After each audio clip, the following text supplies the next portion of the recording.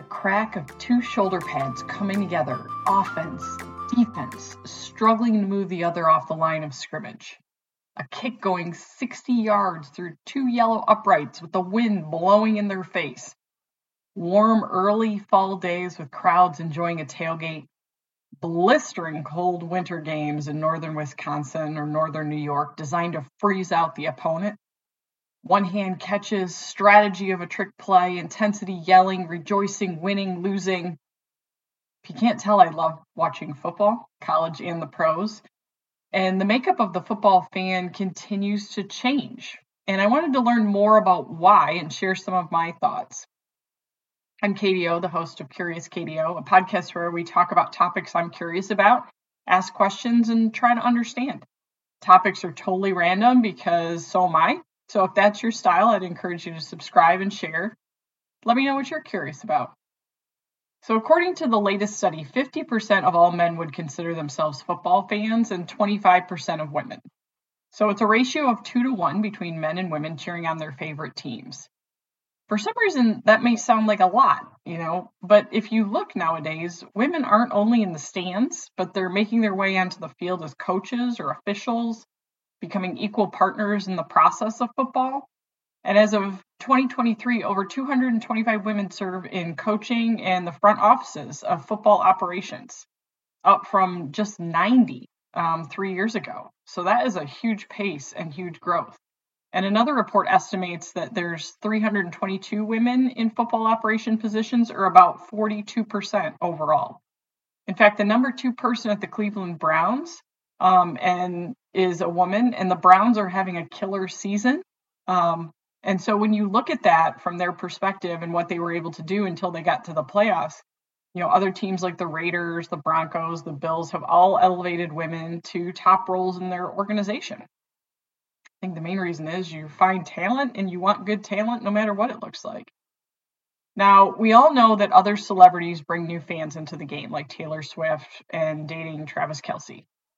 It's creating thousands or tens of thousands of Kansas City or even just football fans. And that's been true for years, but I don't think that's the draw. And I have a few theories as to why I think more women are getting involved and becoming more engaged with football. The first theory is that the culture of football continues to grow. So whether spending your Friday nights in high school cheering on football, your Saturday on a college campus, and Sunday all day or Monday night watching games, football is everywhere in the fall and the winter. It is all over. And with the introduction of the Thursday night game, how many hours of football are there in any given week? You get sucked into the drama of the team, get to know the players and their stories, learn about the rivalries. It's fun. Except when it's not. It's exciting, except when it's slow, and it's up and down, and no one knows the outcome until the clock counts down to 0. I went to high school games because as an athlete in another sport, we could actually get into the football games for free, and it was a block and a half from my house, so I could walk because I never had a car in high school. So it was cheap, convenient, Friday night, something to do. Done and done, Was our high school team good? No. Did they win? Yeah, sometimes. Did I go if it rained or snowed? No way. But a lot of us as athletes went to really support the other athletes in our school. I would say in college, I was more of a professional tailgater. Couldn't really afford season tickets, so we would tailgate with a bunch of different people we would know, and then we'd all head back to somebody's dorm room to watch the game together. Food, alcoholic beverages, and we'd get in our pajamas, so it was kind of the best of both worlds. I was actually at Michigan State when Nick Saban was there. We were okay, but we were not like Alabama good. So no. And that's why most MSU fans actually don't like him in Alabama, because he took all of that talent, he had it somewhere, and he used it to help win at another university. And I know now that he's retiring, so I think the rivalry can go on its way. And after I graduated and I started my job making a sweet $30,000 a year, I could totally afford tickets once a year to go see a game. And so for the last few years, I've taken advantage of the Junior Spartan program, which a lot of these colleges have now, to get tickets and tailgating for the family to try to get young people introduced to the school and football. And so we go once a year and do their tailgate, and it's showing my son how fun football games can be. It's usually at the start of the season and it's warm, and it's usually a game where they score lots of touchdowns, designed to be fun for kids. Last year was the first time I saw an NFL game with my team, the New York Giants, when they played. They were playing in the wild card game, and I made a trip out to Minneapolis for work and asked my team if they wanted to head out a day early to catch the wild card playoff game, my treat. First of all, it was intimidating walking into that stadium with purple and yellow everywhere. It was probably the loudest environment I've ever been in. And once they started yelling, I had to look up "Skol" to know what the hell that even meant, and found out that they stole it from the Vikings. And if you were curious, like I was, about what it means, it's Swedish for cheer, and they stole it from a soccer team. So when they yell "Skol," they're basically just yelling cheer at each other. It makes you wonder how any of these chants ever get started in these stadiums. And I'm guessing they are mostly pretty stupid or dumb when you learn about them. You want to know who won the game? Yeah, the Giants. It was amazing. And it was more fun being decked out in my Giants gear.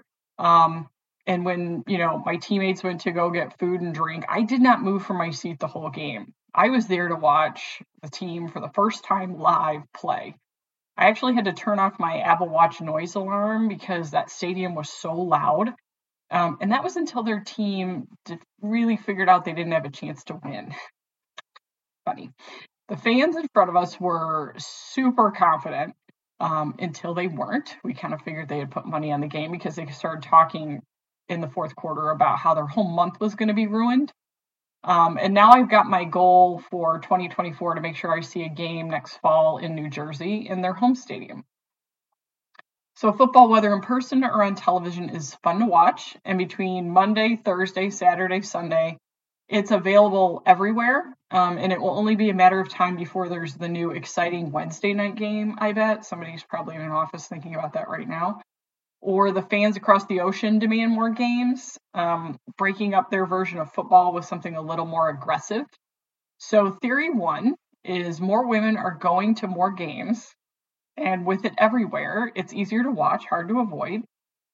Football rivalries among the players, the affiliations, and the ex-teammate drama that plays out, and significant others like Taylor Swift, are bringing more people to the front of the stage. They're bringing more women into the sport through some kind of an introduction, and they're sticking with it.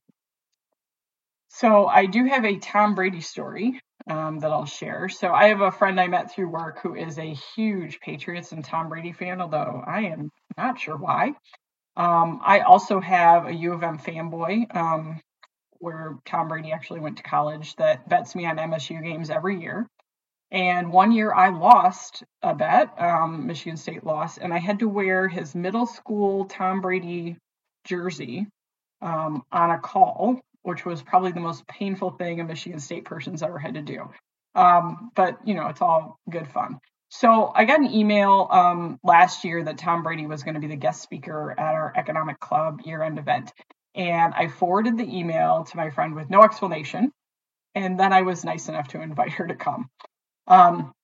So she flies in, we get all decked out, and I go with one of my teammates of mine and his wife, and we grabbed a few drinks. We walked through the hotel. It was really the back way, I guess, to the event. So we got a little bit turned around and ended up at the kitchen behind the ballroom. So like a James Bond movie, we asked if we could walk through the kitchen in our formal clothes, to which they said yeah, and then we exited into a ballroom that was totally empty. So we were confused about what to do next, stood there, we were just kind of chatting, checking out the room. Then one of the members of our party went to this wall of double doors and opened it and peeked outside. Then he came back in super quick and super hushed and said, Tom Brady is right out there doing photo shoot pictures. And this is for the premier economic folks in the area and not the tickets I even had access to purchase, let alone the ones I got. So what do? We decided we should have made a plan, not make a plan. We decided to just walk out of the doors and start walking over to Tom Brady like we were supposed to be there. So my friend, who is the super fan, started taking selfies and was fangirling it while my other coworker was doing the same thing. So we were a little bit obvious. Security came over right away, red shirts, and they're like, "Who are you? How did you get in here?" And we kind of stuttered a bit, and we're looking around, and then we're politely escorted out by security. So that is my Tom Brady story, is that we crashed his fancy pants photo shoot, and I had a friend who got to check, getting close to him off of her bucket list. So that is my Tom Brady football story. My second story is that it's, not as much of a boys club because of the way that people are finding their way into football, not just as a fan, but as a player. And so with flag football, and let's call them front offices, teams want to be surrounded by talent. They don't care what talent looks like. And so what that does is that opens the door for more women to participate in the sport, participate as officials, professionals, executives, coaches, trainers, PR teams, digital media, and 1,000 other roles. And so when you look in the stands, there's often as many women, mothers, sisters, daughters as any other group that's engaged, yelling, cheering, and rocking all their football gear. I have several female friends that launch into football text come Saturday or Sunday about different teams, talking about buying tickets or watching all day. The coach changes, like Bill Belichick or Nick Saban, those texts were flying around as soon as they happened for my female friends, asking what do we think is going to happen, who's going to replace them, where are they going to go. It's fun. It's something that we are interested in and we bond over just like the guys do. And I'm sure the guys who work for me have text chains I'll never know about. Probably a good thing. But when the football rivalry texts are going around, sometimes I get copied on those before, during, after the game, the back and forth. And it's similar to the content that I'm sharing with my friends. So I'll share a little story about my football coaching experience. Last spring, my son did 9-year-old flag football. And what they would do is they would practice for 1 hour and then they would have their game. So it was kind of a back-to-back thing. And for one of the practices, only one of the 3 coaches showed up as the others couldn't make it. And so I was sitting there, not doing anything, reading a book anyway. And I know there was usually an offensive and a defensive focus, kind of split the kids into 2. So I asked the coach if he wanted any help. Ta-da! I became a defensive coordinator. And I had so much fun. It was fun helping the kids, watch the ball, focus on getting their hands up, getting in the face of, the person running at them or the receiver, and why it's important to distract them and get as big as you can. So then my husband gets back from the store. He went there during practice and came back in time for the game and had a super confused look on his face that was priceless. And I told him to take my chair, take my book, take my purse. I was going to be coaching at the game. So I worked the bench. It was fun. I made sure everyone was cheering, paying attention, focusing on what they saw, what they could do, how they could help out their teammate, what they could be doing better. So because I had so much fun, this season I signed up to be an official assistant coach. And I've got some ideas to help the team in areas where I saw gaps or issues or things that the kids weren't quite getting. And who knows, our team, fingers crossed, maybe we'll be the Giants. That'll be a fun jersey to wear. But it'll be so much fun. And as a total side note, when you talk about, people you meet along the way, I got the chance to meet Hall of Famer Brian Urlacher earlier this year, who played for the Chicago Bears at an event. And so everyone, he was doing photo ops, huge crowd of people. So I decided to wait until the end because I didn't want to miss my chance to ask him a question. And so when I got up there, we did our photo and I told him, I said, "Hey, can I ask you a question?" He's like, "Sure." I said, "I'll be assistant coaching my son's flag football team this year. What advice would you have?" And so he looked a little stunned for a second, but dove right in, gave me a ton of advice. Not going to share any of it because when you get Hall of Famer advice, that stays within the team. Sorry, guys. But it's one of those things that it's just everywhere. And so me coaching and knowing the plays, positions, strategies, from all the other guys who love football, watching it on the couch, reading articles, watching the interviews on ESPN, more and more people are finding their way to the sport and getting involved. And it's a great expansion to grow the sport. I actually also had the chance a couple of years ago to do something on my bucket list. There was a local sports radio show that I used to listen to, and they were looking for people to come in and guest host one of the hours with the host. And I had the chance to get on there and do that for an hour one afternoon. We talked about, playing football. We talked about playing football with helmets and the mom point of view on that, because I think I was the only woman that was part of that group. And it was this idea of when you have different people, you get different perspectives. So this is my last theory on why I think girls are and women are getting more into football. We like to hit things too. Now, let me start by saying that every woman is unique, different. They are their own person. I speak about my experiences, not women as a whole. But I grew up in a neighborhood where I was really the only girl. So I learned football and hockey before I really knew about Barbies. And so taking a shoulder check or yelling no blood, no foul when somebody's, shooting baskets is a mentality that probably fits with why I am the way I am now, good, bad, or otherwise. And so it's fun to do tough things. And football is tough. Now, do I want to get tackled by an offensive lineman or strong safety? No, because everything would break. But there are times when I'd love to run at someone 100 miles an hour and smack them and see what happens. And so, how much steam do you think that would release? I'm sure we've all had moments in life where we're like, if you put on pads and a helmet, and I put on pads and a helmet, and I could just run at you for a second, this could get fun. Toughness is a part of life. And as a Gen Xer, it was really part of our life. We had to figure stuff out. We grew up, kind of the last generation with school fights and being able to do tackle football without it being a problem, and full contact sports, which we play on the playground or in somebody's front yard without pads.